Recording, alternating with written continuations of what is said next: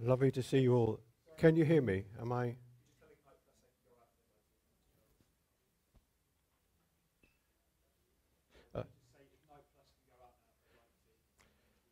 If Ignite would like to leave at this point, they're welcome. Make your way out. I mean, I've looked at the sermon.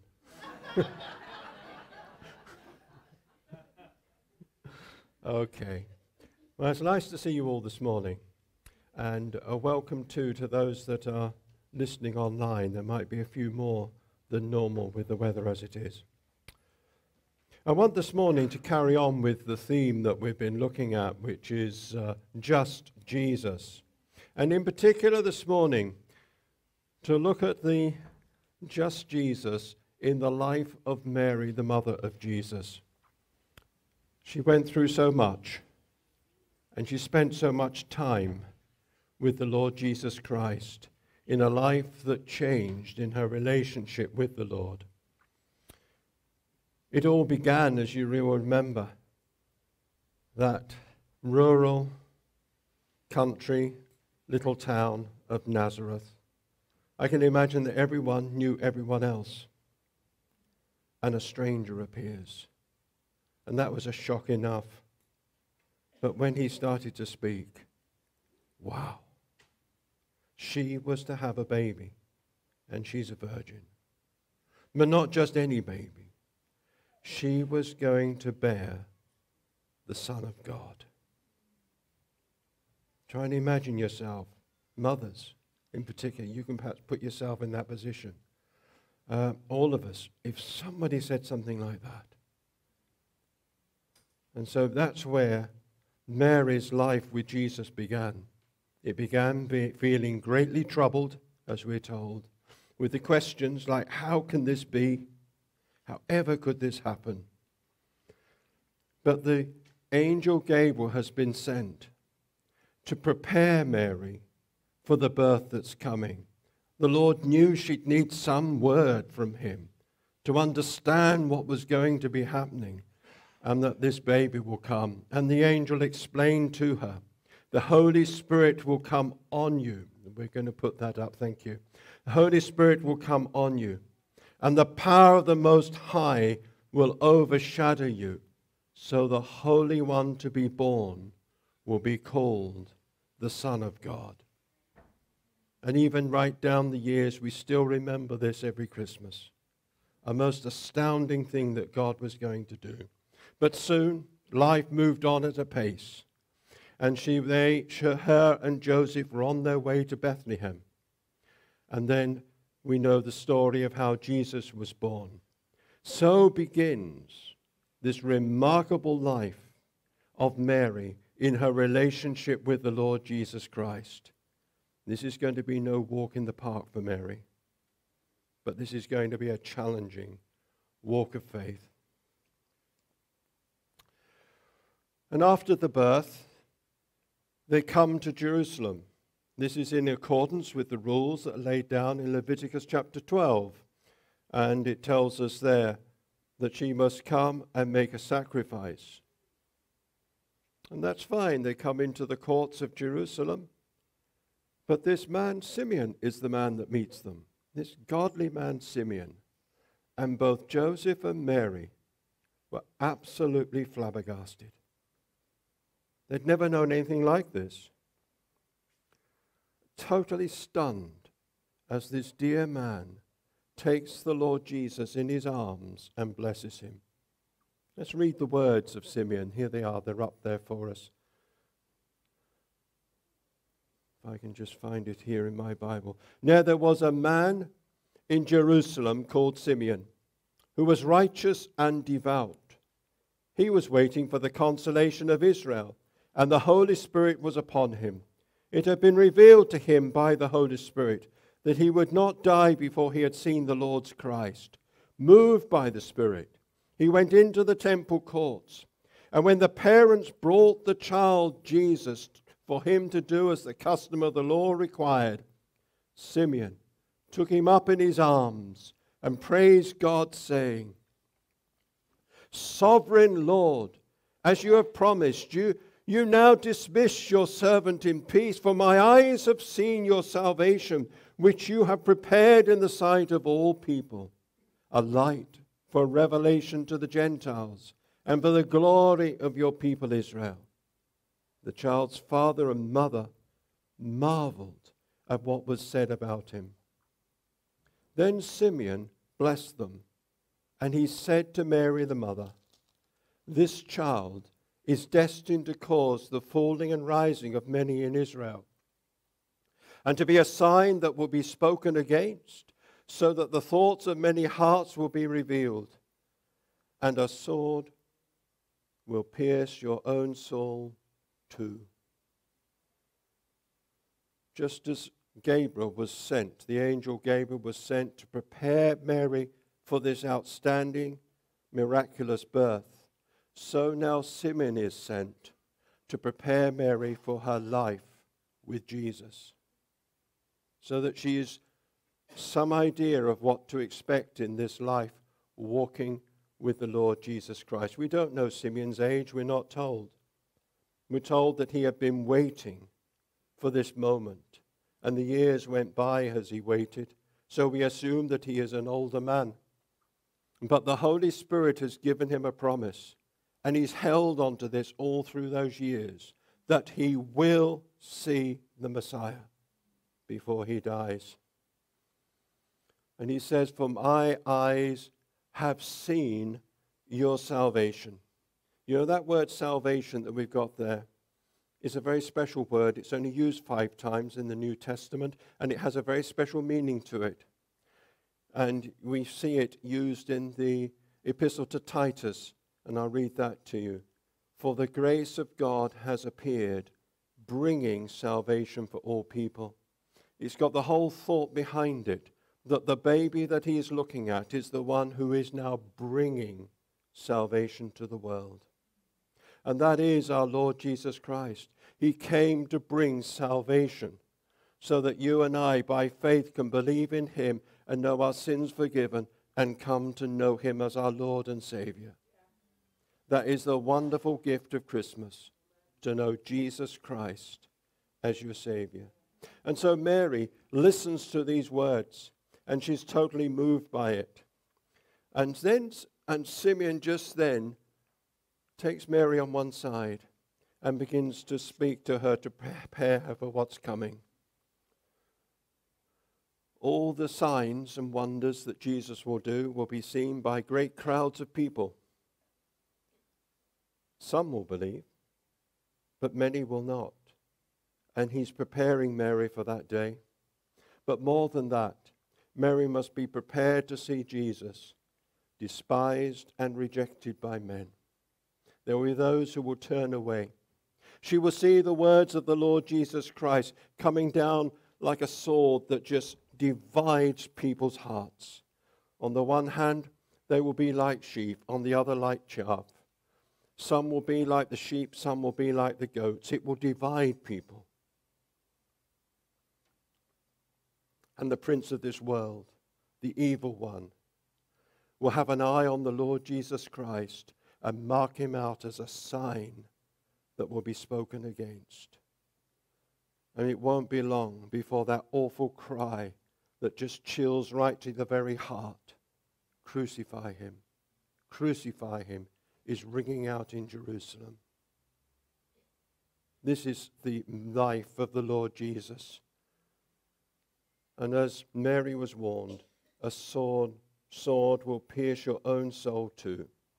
Mary will witness the Lord Jesus Christ, the Son that she gave birth to. She will witness him becoming the Lamb of God, who offers himself upon the cross for the forgiveness of our sins. She will see him paying the price that by his wounds we may be healed. John tells us in John 19, verse 25, quite simply this: near the cross stood his mother, Jesus. So stood his mother, Mary. She stood at the cross and witnessed the sacrifice he made. And all these things we are told that Mary stored up in her heart in chapter 2, verse 19, And again in verse 51, we're told Mary treasured and brought all these things to mind, and all these things lived with her, and she took them with her on her journey of faith in her walk with the Lord Jesus Christ. And it seems to me that there's something there that maybe some of us miss. I do, I think. The way of treasuring up the good things that God does for us and taking them with us on our journey of faith, bringing them back to mind. And to remember, yes, God has been good to me. And when the dark times come, remember those times we've treasured up. And Mary treasured them up, and she took them with her, all of God's goodness. I can only think that the early life in Nazareth, with a young baby Jesus growing up into a child, must have been one of the most incredible experiences anyone could have known. Because this Lord Jesus Christ, we're told in chapter 2 and verse 40, a couple of references there. He grew and became strong, and he was filled with wisdom, and the grace of God was on him. And in verse 51, he was obedient to them, that's Mary and Joseph. And his mother treasured all these things in her heart, and Jesus grew in wisdom and stature and the favor of God and man. And so Mary witnesses Jesus coming into manhood. And she's now beginning to relate to the Lord Jesus Christ. And she's having to adjust that relationship. Do you remember that wedding at Canaan? That was it's a fascinating experience to see Mary and the Lord Jesus, the way they interact with each other. You remember the story. There's a dilemma. The wine's run out, and Mary's virtually panicking. She feels so responsible. And what does she do? Well, she must do what she got in the habit of doing, turning to the one in her family who had so much wisdom. She turns to the Lord Jesus, and she says to him, when the wine was gone, Jesus' mother said to him, they have no more wine. But look how Jesus responds. Look how he responds. Woman, why do you involve me? My hour has not yet come. And you think to yourself, what's going on? Well, the one thing we know is that Jesus not only is full of wisdom, but he's full of grace. He would have had a deep affection for his mother. He would have had the greatest of respect for her. So it's not some kind of reproof of his mother. Don't get put off by that term woman. It's not part of our culture. It's like an adult man turning to his mother, a bit of frustration, saying, oh, mother. It's full of affection, perhaps a bit annoyed, but it's a real kind of love. And that's how Jesus is going, oh, my dear mother. And what is happening? And Mary's got to learn this, and she's learning this at this instant. That the priorities of Jesus are different to her priorities. She's concerned about this wine. She wants Jesus with all his wisdom to bring a solution. But Jesus has got his eye on the Father. And you know, the Father has a plan. And for the Lord Jesus Christ, he will spend nights in prayer with his Father. Because there's got to be that coordination. And the Lord Jesus Christ not only wants to do the Father's will, he wants to do it just the right time. So the whole plan works together. You know, you and I come to the Lord in prayer.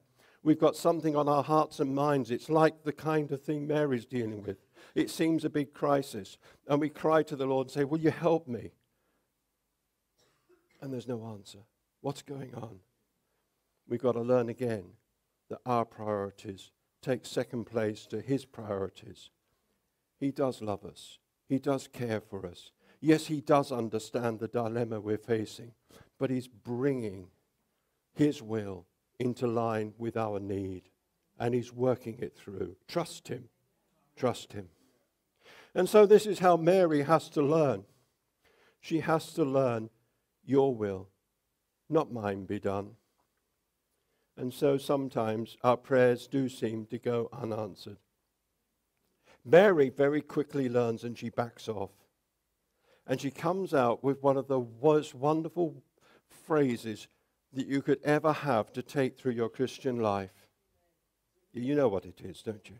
Whatever he says to you, do it. Whatever he says to you, do it. Can anyone else give us a better guide for Christian living than Mary, the Mother of God, in that statement? That's it, in a nutshell. Whatever he says, when he speaks to you, just do it. And so Mary moves on with her relationship with the Lord Jesus Christ. And of course she doesn't get it right every time. Of course she doesn't. Just as you and I don't get things right all the time. And do you remember when Jesus was 12 and they went up to Jerusalem? And it must have been a big affair because we understand it went with her family and everybody else's family, all the uncles and aunts and all the friends. Probably half the village went. And they all go up to Jerusalem. And then they're on their way home. And they've been a day, and suddenly the penny drops. Jesus not with them. And Mary and Joseph have to turn round and trudge a day's journey back to Jerusalem. We are told in the scriptures that they went and looked up and down Jerusalem. Now, I don't know what Mary was doing, but she spent 3 days going up every alley she could find, talking to every shopkeeper she could see. She went everywhere looking for Jesus. And you can imagine as the time was going by, she was thinking, someone's abducted him. He's been killed. He's gone. And the worst was probably on her mind. Those of you who are mothers, have you ever lost a child just for 30 minutes? Did you panic? Well, what do you do after 3 days? And it was after 3 days that Mary comes into the temple, we're told, and she sees Jesus speaking with these biblical scholars, and he's quizzing them, and he's, trying to understand, as the Son of God, understand all that Scriptures have to say. And Luke tells us that Mary said, "Son, why have you treated us in this way? Your father and I have been anxiously searching for you." I've got a funny feeling she didn't say it like that. I've got a funny feeling she shrieked it out. I mean, that's what mothers do, don't they? Shrieked it out at him. But look at Jesus' response. He looks up and he can't understand why his mother is in such a state. He looks up and he says to her, "Well, didn't you know that I should be about my Father's business? Didn't you know that that's what I'd be doing?" Mary had lost sight of actually who Jesus was. That was her mistake. She knew that Jesus was her son, but she'd lost sight of the fact that he was the Son of God. And as far as Jesus was concerned, in his mind, there shouldn't have been a problem. It shouldn't have been an issue at all. She should have come straight to the temple to see him about the Father's business, understanding the Scriptures. He couldn't believe that she had got herself in this muddle. And you know, that's so often the mistake with you and I. Oh yeah, we're born again believers. We've trusted in the Lord Jesus. Our sins are forgiven. Yes, we rejoice in that. We believe Christ lives in us. But somehow along the line, we've actually forgotten who he is. And we've lapsed back into a way of life in which we're kind of relying more on ourselves than relying on the Lord Jesus Christ. It is epistle to the Galatians, Galatians chapter 2 and verse 20. We find the Apostle Paul, he seems to understand this problem because he says this: "I have been crucified with Christ, and I no longer live, but Christ lives in me. The life I live in the body, I live by faith in the Son of God who loved me and gave himself up for me." The apostle says, I used to be this kind of person. I used to be this old person. with all my arrogance and all my knowledge and all my self-reliance. But he said, I'm changed. I'm now a new creation. I'm now someone who is different. And sometimes you and I think, if you're like me, then there are times when we forget exactly who Jesus is, and we're in a kind of, I don't know, some kind of identity crisis. Who really am I? Am I this old self that should be relying on myself? Or am I really a child of God, born again, with Christ living in me? Well, we know the answer. It's Christ living in me is the answer. But who is this Christ that lives in me? And perhaps we need sometimes to really have a good talk with ourselves. Because I think it's very easy to get into a kind of mindset that just travels the same route, and we end back up relying more on ourselves than on the Lord Jesus Christ. And we've got to break that mindset. And we've got to take a step upwards. And we've got to take a step more towards the Lord Jesus Christ. We've got to realize that if Christ is living in us, then the Christ that lives in us is the Son of God, who is related to the Father in heaven.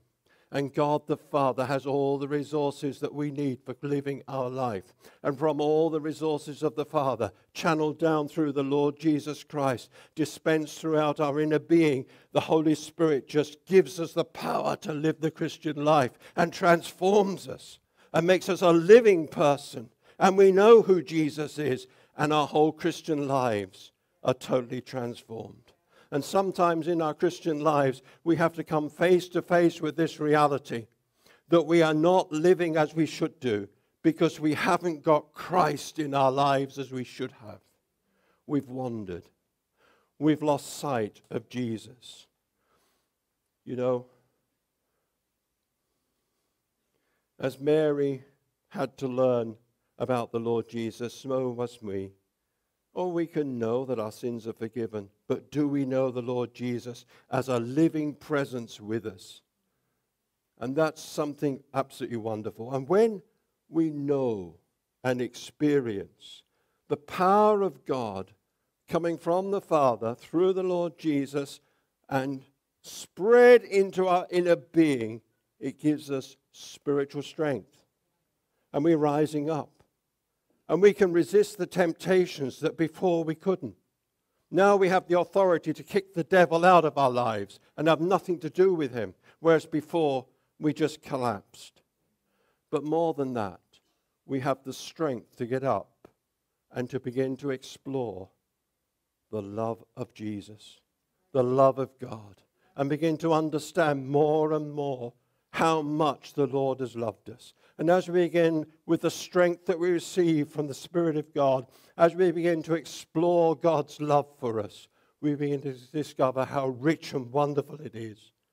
We begin to see that times when perhaps we might be going through hardship and difficulty and times of grief and sorrow, but in the love of Christ, we find a peace right down in our hearts that's come from the Lord, the peace of God that reigns in our hearts because we're walking close with him. We find his love just enveloping us, carrying us through even those times of difficulty and hardship. And those times when we feel, am I a Christian or anti? When the doubts start coming in the immense love of Christ, all those doubts are thrown away. And I can be so confident that I belong to Jesus. And there's nothing in heaven or earth, nothing will separate me from the love of Christ that's in Christ Jesus our Lord. Nothing can separate us. And to come to that point that we're so deeply into the love of Christ, that we're confident that we belong to him, that all doubts have gone. That's the experience of the Christian who has that spiritual strength to walk with the Lord Jesus. And when you're living a life and things are very hard, there's very few rays of sunlight coming into your life, the difficulties seem so hard, and it seems such an awful experience you're going through. you then find that in the love of Christ there's a joy that carries you through, and the whispering from the Father saying, I will never leave you, and I'm going to walk through this with you. And that's the Christian life. That's what it means to live the Christian life. That's what it means to live with the Lord Jesus Christ in this way. To know that peace, to know that assurance, to know that joy, to know Him, to have our eyes fixed on Jesus, to put Jesus at the very forefront of our lives, make Him our priority, number one in our lives. And let nothing come between us. Let nothing interfere, and discover all the riches that the Father has in His home in glory. And He's saying, they're all for you, child. They're all for you. You know, after the cross, we don't read anything more of Mary in the Gospels. The last thing we hear of her is standing at the foot of Calvary. And it would seem a shame if that's where the story ended, so I'm rather glad it isn't. Because there is a further reference to Mary in the Acts of the Apostles. And now we're at a time when Jesus Christ has risen from the dead and ascended to glory. We're not told that Jesus actually met with His mother, but I've got a funny feeling He would have done. But we don't know. But now we read in Acts chapter 1 and verse 13. When they arrived, these are the disciples, they're coming to the upper room because Jesus had told them, go and wait in the upper room because I've got a gift from the Father I'm going to send you. So they arrived, and when they went upstairs to the room where they were staying, those present were, and this is like a photo shoot. You remember those photo shoots you get where you get a row of people at the front, then behind you get a row standing, you can see all their faces, and then right at the end you get the little faces just sitting above the shoulders of the people. And you can't see a lot of them. And sometimes when you look at these lists in Scripture, you miss the ones right at the very end. I wonder if you've ever read this before and seen what's at the end of this verse. Anyway, when they arrived, they went upstairs to the room where they were staying. Those present were Peter, John, James, Andrew, Philip, Thomas, all in the front row there. You can see them. Then there was Bartholomew and Matthew and James the son of Alphaeus and Simon the Zealot and Judas and James. And they all joined together constantly in prayer, together with the women. Now look at this at the end of the verse. And I think this is thrilling. I think it's a wonderful picture. Along with all the women, and Mary, the mother of Jesus, and His brothers. What a picture. What a wonder. In the upper room, waiting for the gift that God was going to send, that Jesus said He would send from the Father. The Pentecostal Spirit is about to come. And as Mary is waiting there in that upper room, I wonder if her mind went back. Whether she looked back over her journey. Whether she looked back to that time in Nazareth when the angel Gabriel appeared and remembered how she reacted and the shock of it all. And whether she would remember godly Simeon and the promise that he passed on to her from the Lord, preparing her for her life with the Lord Jesus. And as she recalls all these events, the ministry of Jesus and the reaction of the people, she remember that harrowing time when she stood at the cross of Jesus. And now more recently reflecting on the resurrection and ascension of Jesus into glory. And she's got all of that on her mind, waiting for this Spirit to come. And when He comes, He changes everything. She witnesses the Spirit of God coming upon those disciples, and He's seeing them totally transformed. She sees from her own eyes how the power of God's Spirit makes those men from weak, ineffective people into powerful ambassadors of Christ. They're so transformed. And for Mary herself, she enters a new relationship with the Lord Jesus Christ. She now knows Christ in her heart. And she walks with Jesus with her every day, just as every believer does, just as every believer right across the world. This is the miracle. You and I can know Christ in our hearts. We can talk to him. So can people the other side of the globe. They too can know Jesus in the self-same way. And it's a wonderful thing that God has done there. And so she sees all of that happening. My friends, whatever difficulties we face in life, whatever challenges we're going to have, we can be strengthened by his Spirit, strengthened in our inner being, that through Christ we know the love of God in us and know that he is with us every step of the way, not in our own strength, but in Christ who lives in me. Let's just close in a prayer. And I just want to make the verses of Ephesians 3 a prayer for you and I. You know the verses, I begin them, you'll recognize them, but I'm going to make them personal for each of us as we just come to a close. Father, we pray that out of your glorious riches you may strengthen us with power through your Spirit in our inner being, so that Christ may dwell in our hearts through faith.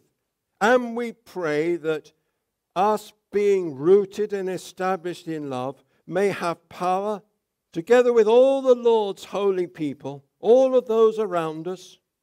Let's pray for them as well as ourselves, that we may be able to grasp, to get hold of, to know how wide and long and high and deep is the love of Christ, and to know this love that surpasses knowledge, that we may be filled to the measure of all the fullness of God.